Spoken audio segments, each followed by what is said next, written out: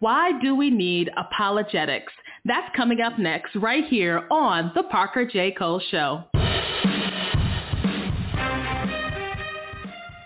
Hi, and welcome to The Parker J. Cole Show. I'm your host, the Queen, Parker J. Thank you so much for joining me. Today, we're going to be talking to my guest co-host and contributor today, Clare Williams. She's all the way from the UK, from the Oxford Center for Christian Apologetics. I can't wait to introduce you to her in just a few moments.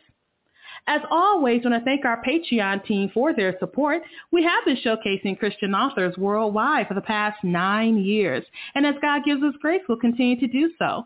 To find out how you can help out, simply go to patreon.com/rightstuff and see what you can do. And as always, we covet your prayers.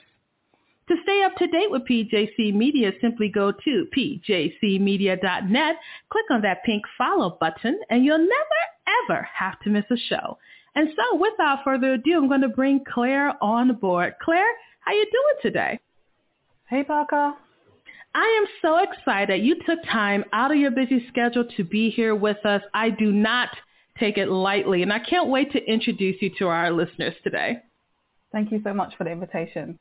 Let me read Clare's bio from the Oxford Center for Christian Apologetics.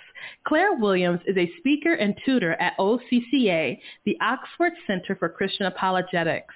Her work focuses upon questions of race, justice, and culture, and what the Christian message has to offer these contested issues. Prior to her work in apologetics, she was an English teacher in London secondary school for 10 years. Clare has a degree in English language and literature from Oxford University and master's in leadership and culture, diaspora, and ethnicity from the University of London. Clare lives in Hampshire with her family. Clare, when I read that bio, I'm just amazed that you took time to be here with me. I almost feel as if this is a small, tiny little speck in your repertoire. So I'm just glad to have you. Not at all. Thank you so much. Thank you. The way we connected was through my agent. Her name is Vanessa Grasset, and she said, you should probably have Clare on your show. And I said, if you say it, so shall it be. So out to you. But at the time, you were doing work, and you work as an apologist. And so someone may be saying, well, I thought apologetics was people simply arguing with each other. But we want to get a more refined, clear definition of what apologetics is. So go ahead and expand on that for us. Sure. So apologetics can be combative, it can be argumentative, and I do think it's got a bad rap sometimes over the years.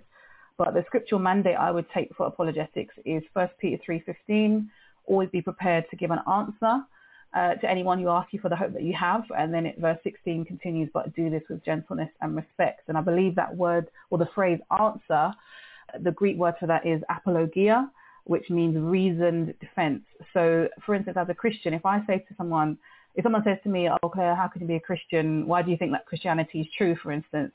And I say, well, the Bible says so. That may well be true that the Bible does say so. But if the Bible is not a credible source for the person asking me the question, then that has no effect. So when you're giving a reasoned defense for your faith, you are looking at whatever the objection might be to someone's faith. And in this case, it would be the Bible. And what I would do is use different evidences, different sources to show that the Bible can be a credible document, okay, and then from that build the case for Christianity. So apologetics is about giving a reasoned defense for your faith, drawing upon a variety of disciplines to build a case for the Christian faith. What I like about your response is that you don't try to meet the person where you're coming from. You want to meet the person from where they're coming from. Now, back in the day, this would have been seen as something you should not do because the Bible in a pre-modern world was a reliable source of doctrine. But nowadays, it's highly contested for many different reasons. And so what you're practicing is what form of apologetics? Would you say it's presuppositional, classical? What would you call it? See, I have some issues with some of those types of apologetics. I would say I'm more of a cultural apologist. So looking at questions and objections that the culture raises and meeting people's needs there. That's what I would say. I think it's fascinating that you said cultural apologetics is not a term I'm familiar with. When I was into apologetics, there was a big, huge thing about evidential apologetics, historical apologetics, presuppositional apologetics, and then classical apologetics. Yeah, the 5 U's, yeah. Yeah. So now you're in cultural apologetics, and I'm not familiar with that. So let's go ahead and expand on that for our listeners. So I guess, for instance, you mentioned historical apologetics, for instance. You were using a variety of means to do exactly what you said, which is to meet the person where they are. So if someone asks me, what's the best argument for God's existence? I can't really answer that question. And I think it was John Lennox, a great Christian apologist and professor of mathematics, emeritus professor of mathematics at Oxford University. He says, I can't give an answer to that question because what's the most compelling argument for you might not be for me. So if someone has a mind that is scientific and they're very much into logic and reason, and I come to them with an argument for God's existence about, I don't know, human dignity or objective morality, that might not do it for them. They might want to know about the cosmological argument for God's existence, or the idea that, why does the universe exist in the first place? So as a cultural apologist, I think I'm always trying to engage with, read the culture, what is the hot button issue at the moment, and then how does that point to the truth and the beauty of the gospel? So I'm sure we'll get into this, but we know that justice in many different forms is high up on so many people's agenda. How does rather than always looking at the particular justice issue someone's looking at, we ask a meta question: why do we actually care about justice in the first place? Unpacking that answer points to God. So for me, a cultural apologist would take a cumulative case for the gospel. So drawing upon philosophy, drawing upon the sciences, drawing upon beauty, drawing upon aesthetics, the historical Jesus, historicity of the Bible, all of these tools are part of making this cumulative case for Christianity. Fascinating that you use that term, and I'm really glad that you expanded on what we can expect when we are coming at people in this direction. One thing that drew me to apologetics was scientific apologetics, which is evidential, was because back in 1,000 years ago, I won't say how old I was, but back then I was actually working a midnight job. I was working a midnight shift, and this atheist, I don't know how we got started on the subject, but we were outside of the pharmacy where I worked at for 3 hours. So from 3 o'clock in the morning to 6 o'clock in the morning, we're not necessarily arguing, but we're discussing things. And at the time, I did not have the answers to the questions he asked. Maybe because I grew up with a very simplistic view of faith. And I grew up in church all the time. And whatever God said, God said. It was very easy for me to fall into that. So when I got into apologetics, instead of running away from the faith, I wanted to know, how can I answer this guy's questions? Because at the time, I did not know how to answer them, which is why I always will advocate for apologetics. For yourself, how did you get into apologetics, and what did that do for you as regards to faith?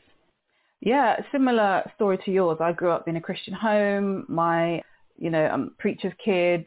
We were in church a lot, Caribbean parents. We were in church a lot growing up. And then feeling at a young age that I did have encounters with God, that, I saw God answer the prayers of my family and church members, seeing God show up in powerful ways. And then as an adult in the world of work and everything, and then feeling like, do I just believe this because my parents believe it? Or, and then you just start to have loads of questions. And I could do church quite well, but beneath that was lots and lots of questions and a desire. And Jesus talks about this when he's asked, what's the greatest commandment of all? He says to love the Lord your God with all your heart, soul, mind, and strength. So I had grown up with this love of God, which was very much my soul, my spirit, growing up in Pentecostalism, worship, the movement of God, but also wanting to engage with God intellectually. And I'm not saying that Pentecostals don't, but I'm just saying that's where my kind of leaning was. After you've had an experience in church and then, I don't know, you see the world suffering during a pandemic, what do you do?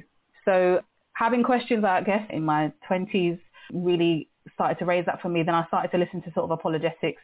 This is back in the day, CDs, Barker, in my car. Those artifacts, you say. Currently in museums around the world. So listen to CDs, and then I actually did a discipleship course by the C.S. Lewis Fellows Program, and it had 2 tracks. One was discipleship, one was apologetics. And then every time we had an apologetics lecture, I was like, oh my gosh. I remember listening to the first lecture about the Bible, like why I trust the Bible. And I was like, I came out of the lecture angry, half pleased, in that I was like, why didn't I know this? Has this information been withheld from me almost? So following that discipleship course, I carried on with my career, and then things came to a head in 2017/18, and I left my teaching career and I trained in apologetics with OCCA, Oxford Centre for Christian Apologetics. So from there, that's how I got into it, and it really helped to deepen my faith, to help me weed out things that weren't helpful, to hold on to God. And I mean, by no means have I answered all my questions, and I probably won't do so on this side of heaven, but it's definitely been a real strength to my faith. It's fascinating that you said how it deepened your faith. And there has been in the past this odd aversion to apologetics within the Christian community. And I'm sure you've probably seen it in the UK as well, where we don't want to dig deeper because sometimes there are questions that are just difficult to answer. But I actually think that's okay, because God is not this so simplistic that we can get him right away, nor is his wisdom so easy to grasp that we would be turned off by how simple he is. And then there are questions that we don't have all the information to. And so what apologetics does, I believe, and that's why I advocate for apologetics, it gives you the opportunity to use your faith in an intellectual way. However, the downside to that is, like you said earlier in the broadcast, is that it can be seen as combative. And I have seen people, even within the community of apologists, go head to head on various issues to the point where it turned you off, and you're sitting there like you're more concerned about winning the argument than actually this person's soul that is in need of saving. That's what you're more worried about. And for me, that is what kind of not necessarily turn me off of apologetics, but that's when I realized that there's a place for it, yes. Yeah. But at the same time, your argument isn't going to replace the work of the Holy Spirit. No. Because you can lay out, like with evidential apologetics, for example, you can lay out facts, but facts can always be reinterpreted in the odd way. Like you could say there is a rock, right? There's a rock there. Are you sure about that? Yeah. And yeah, exactly. You're like, I know it's a rock. Do you know it's a rock? And then you can have fights over that. So that's why you have to let the work of the Holy Spirit do his thing. And Paul talks about that. He said, people are like, oh, I'm a Apollo, I'm a Paul, I'm a Cephas, I'm a Jesus. He said, we're all in this together. We don't have to fight amongst each other. So I'm really glad that you brought that up. Now, leaving your teaching career, I assume that you enjoyed teaching, but what was that catalyst that said, I have to be more evangelistic with my life now? Yeah, as I said, I grew up in church. I was always very active in church. And yeah, as I said, I could do it. Even if there was doubts bubbling underneath, I could do church. And then I think what happened was, so I was a teacher. I was one of the senior leaders at the school. And it's not a 9 till 3 job. Yeah, it is. You could work very, very long hours. It is a very stressful job, which is fair enough. But then also my dad became quite ill towards the end of 2017, and then he passed away at the beginning of 2018. And it was just a perfect storm. And I was like, time out. Time out. If this is true, and obviously my dad representing a real kind of tower of strength in my Christian faith my entire life, then passing away, is this really what you want? Is this really true? And are you going to live by this? It kind of just brought everything into, all right, let's interrogate this, So that was one of the main things. I understand how you feel. I was very close to my grandmother. I always tell people I had 3 parents, mom, dad, and granny. And my grandmother died in 2021. And the day she died, I went up to the nursing home to see her, because I had been seeing her, during the pandemic and after they let loose some of the lockdown restrictions. And I had just went to see her that day, and they wouldn't let us see her because someone had COVID. And because I couldn't see her, I remember telling the nurse who took care of her, I said, please let her know that I love her. She said, I would definitely do that. And then several hours later, Daddy called me and said that Grandma had passed away. And during that time, there was a rage against the Lord that I had. And the rage came from the fact that my grandmother had told us a couple of months earlier, she said, I want to live to be 100. And I was totally okay with that. She could live to be 150. I won't complain, And I said, okay, want to be 100? I'm fine with that. Lord, you've heard it, and there you go. And I've told people this, and I'd be very honest about it because it leads me to my next part of what we're going to be talking about. If I ever was going to walk away from the faith, that would have been the moment, because you took away, quote unquote, you took away someone I loved and I love very deeply. And it was such a reality altering experience. It was like the foundations of my world have been destroyed. And I can remember at the funeral, I heard the Lord speak directly to me. And as my mom and her sisters and my uncle were closing the casket, the Lord said, I gave her to you your entire life. And the mourning turned to joy. It was the most incredible feeling that the mourning turned to joy. And the anger I felt went away. Now, did I still miss her? Of course. I used to talk to her all the time. But that had nothing to do with intellect. That had nothing to do with winning an argument. It was a moment of emotional pain. And at that moment, I don't want to hear scripture. I'm mad. The Lord took my grandma. That's how I'm thinking. You took my granny, and the Lord was able to meet me there. And I can remember to this day hearing his voice in my head say, I gave her to you your entire life. And you don't know this, Claire, but what had happened, I used to share Granny on my Facebook all the time. And it was not about clout, not about internet, whatever. It was just sharing Granny. And when Grandma died, so many people reached out to me and was like, I enjoyed your post about your grandmother. Another person said, I want to be a better grandparent just listening to you. And the other people were like, how come you're so close to your grandmother? And that's when I realized I was able to have a mature relationship with Grandma that a lot of people don't have. Because Granny died when she was 90. She was going to be 91 a month before she passed away. And all that to say this, apologetics is good. And we're going to talk more about that in a second.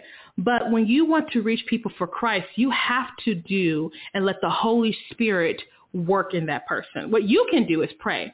What you can do is go to the Lord on that person's behalf. And there were people, oh my gosh, Claire, there are people praying for me after Grandma passed away, after the funeral, after everyone sends their thoughts and prayers and all that. There are people continuing to pray for me because it was so difficult at the time. And now in 2023, 2 years passed, there are good days and there are bad days, Yeah, it will sting. It's going to sting. I mean, like you said, reality altering, okay? The woman who has been there since the day I was born is gone, right? But the Lord is still good. And I knew Granny would love that. I knew Grandma she would say, my dear, the Lord is still good. The Lord loves you. She would say all of that. So I hang on to those things. And what I'm really glad is I got Facebook. I have so many pictures of her, and good memories. So I say all that because we want to let people know apologetics is good. However, make sure that you are seeking the Lord in all that you do. Because even though he says, love the Lord thy God with all thy heart, soul, mind, and strength, there's other parts to that too. Sometimes you got to use your heart. Sometimes you got to use your strength. You can't be just, I'm going to pray for you. If you can lift that person off the ground and get them back into the chair, go ahead and do that. So that's what we want to talk about. Now, I want to shift the focus here because you talked about cultural apologetics. And one of the biggest things about Christianity lately, particularly after here in America, the George Floyd riots, that really exploded conversations about race, racial tensions, perceptions, lots of stuff started happening. Lots of stuff started happening. Everything that happened, in my opinion, it was a good thing because it opened the doors of a communication. I can remember people would never talk about it. They would just say, well, that's not me. But it opened up this interesting door of talking about racial tensions and realities. But then somehow, in my opinion, it got shifted to where it became like this weird catch-all for everything that was happening. So I would love to get your perspective about apologetics and how it relates to race, justice, and culture, and where you fit in that equation. I too noticed the George Floyd murder that's resulting in this explosion of questions and discussions about race and justice and all things like that. And for me, and I've got a video about this on my website, it's called Is Christianity the White Man's Religion? And I talk about, George Floyd protests and everything as a springboard into this question, jumping into the mainstream, shall we say. it did explode. The questions and discussions about race did explode because of that. But my point was that the questions about race and have always bubbled away within the Black community that I've been part of in the UK, always bubbled away. I've had Rastafarian friends speak to my dad when we were younger, you're worshipping that white Jesus, you need to stop doing that. These questions are always bubbled away. But when you see in high definition what happened to George Floyd, rage, all the emotions will surface. And so I think then what happened was, because I'm literally asking this the other day in a seminar I did, from that instance there, people were looking to see, how is the church going to respond? And for a lot of people, and I'm not in the US, but I saw lots of trends on social media with this. A lot of people felt that perhaps the church and particular branches of the church didn't respond to this well, and were saying, we don't need to talk about race, get over it, woke this, woke that, in a very disparaging, politicized way. And then it became this massive, added to the pandemic, this massive deconstruction project for a lot of people. Like, well, what do I believe? If God is good, why is there suffering? Why is there a pandemic? Why is there, the great Leviathan that we thought we killed, in the civil rights movement, or was still alive? Racism was looking at us in the face. So it was a very disorienting time. And so this question, which had always, as I said, bubbled away within Black communities, just exploded. And there we have, sadly, some of the, I would say, not helpful reaction of some Christians and Christian circles just fueled people's fire to say, do you know what, Christianity isn't for me. And, you mentioned before, Parker, about apologetics isn't just about winning arguments, it's about seeing the person. I think what our culture has done has gone from asking whether Christianity is true or not, then to now it's asking, then it went to, is it Christianity even relevant? But then now it is Christianity even good? Is harmful? So true, relevant, and now is it good? And for a lot of people, Christianity is harmful for all of the racial baggage that it brings with it. So my stance in all of this is to say that when we are asking questions about race, justice, etc., first of all, why do we ask them? On what worldview does a fair society, does a tolerant society, on what worldview does, treating each other well, regardless of our race, what worldview makes the most sense of that? Because I would argue that if God does not exist, it's very hard to ground that objective intuition that we have, that we should treat each other well, regardless of our race. So kind of taking the question up a level to say, yeah, do you know what, I'm angry with you, but why is this, why are we angry? And then saying, does this point to God or away from him? For a lot of people, they've turned away from their faith because of what they've seen, but actually does the anger itself and the desire for justice point to the living God, not away from him? An interesting thing too about the race is it's something you can't control. Like, I cannot control being African American, then I can control the air I breathe. It's something I don't even think about. Okay, it's nothing I can control. And with, like you said, you mentioned about some of the historical baggage that has come in the name of God. And those are fair questions. See, that's the thing. I don't want to ever shy away from these difficult questions, right? But at the same time, we understand that everyone, and this is why I'm really big about individuality, everyone isn't thinking the same thing, okay? And I think, how does the individual play in these type of topics? How does the individual play? Yes, that's what I said, yep. Yeah, so I think that, and this is where why I would say I'm a cultural apologist rather than using sort of classical presuppositional models, whatever, because I don't think they take necessarily into account this objection. Let's just say, is Christianity the white man's religion? We've heard that question in numerous iterations online and people ask it, right? I'm not sure that those models I've just listed there deal with the question in the same way. So I know that for some individuals, it's like, do you know what? That hasn't been my experience. I don't feel threatened when I leave the house, whatever, and that's okay. But for me, as a cultural apologist, I might not even like whatever objection someone has, whether it's about suffering, the Bible, whatever, yeah? But God isn't asking me whether I like the objection or not. He's asking me to address it.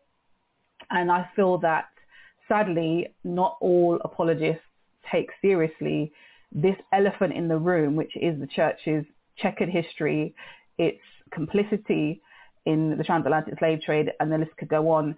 I think I haven't always seen that being taken seriously, often kind of dismissed as, oh, this is a woke thing. And then again, that phrase is even problematic to use it in that pejorative way. So I think individuals can definitely say that they may not be affected by these things, absolutely. People say people can have their individual stance. But I think when any group of people is saying something repeatedly over time, perhaps that warrants some investigation. And even if we don't like the objection, God isn't calling us to like the objection. God is calling us to answer their questions and to meet them where they are. You reminded me of a gentleman who was a Native American, and he did a translation of the Bible in the Native American language.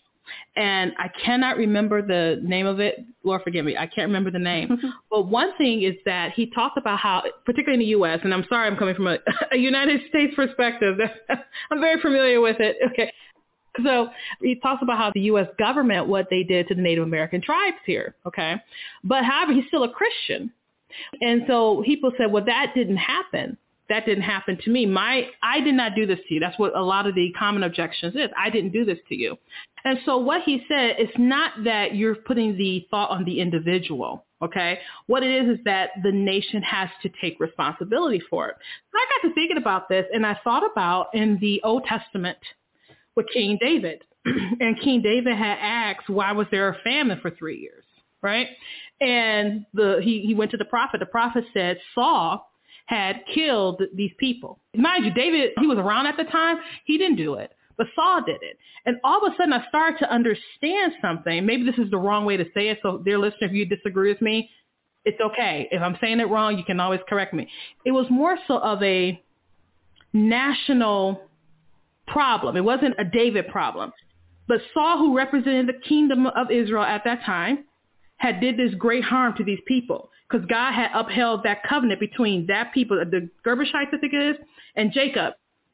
And so that was a national thing that happened. And the Lord judged the nation for what they did. See what I'm saying? So that's why I was like, oh, there's a biblical evidence for this. And I had never thought about it before until I heard about that gentleman. Corporate sin, I mean, and people, I think I understand what you mean by individual now. Sorry, I was coming at it from a different angle. I think people object to the idea that what happened in the past with some individuals still has an impact today, or they may well be implicated by it. And I think that is partly due to a very individualistic society in which we live now, which not all cultures do have. But corporate sin is all over the Bible, and the consequences of that affecting people throughout generations is also evident in Scripture.